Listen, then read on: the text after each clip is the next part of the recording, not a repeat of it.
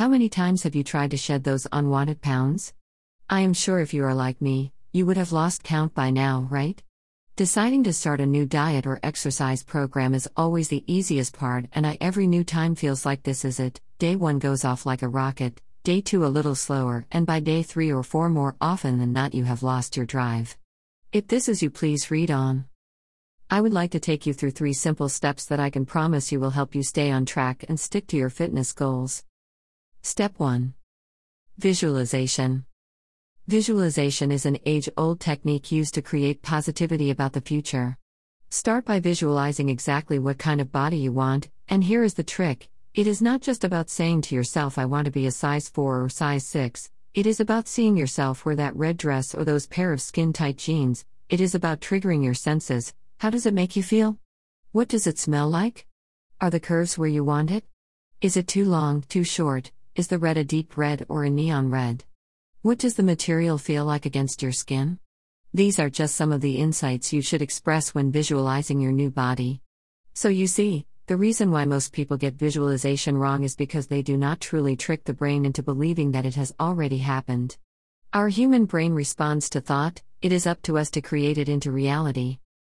Step 2. This is the simplest step, an easy slice of lemon, 3 slices of ginger and a stick of cinnamon. This is optional, in boiling water and brew like tea. Have this tea within 30 minutes of waking up. This is when you will kick your metabolism into hyperspeed. Repeat this before you go to bed as well for even better results. Step 3. This is a 2-part routine.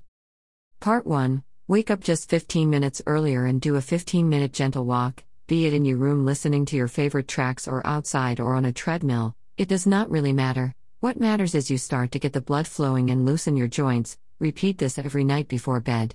That works out to a mere 30 minutes a day. You get to listen to your favorite playlist or even audiobook. How easy is that? Do this for a solid 21 days. Part 2. On day 22, we change it up.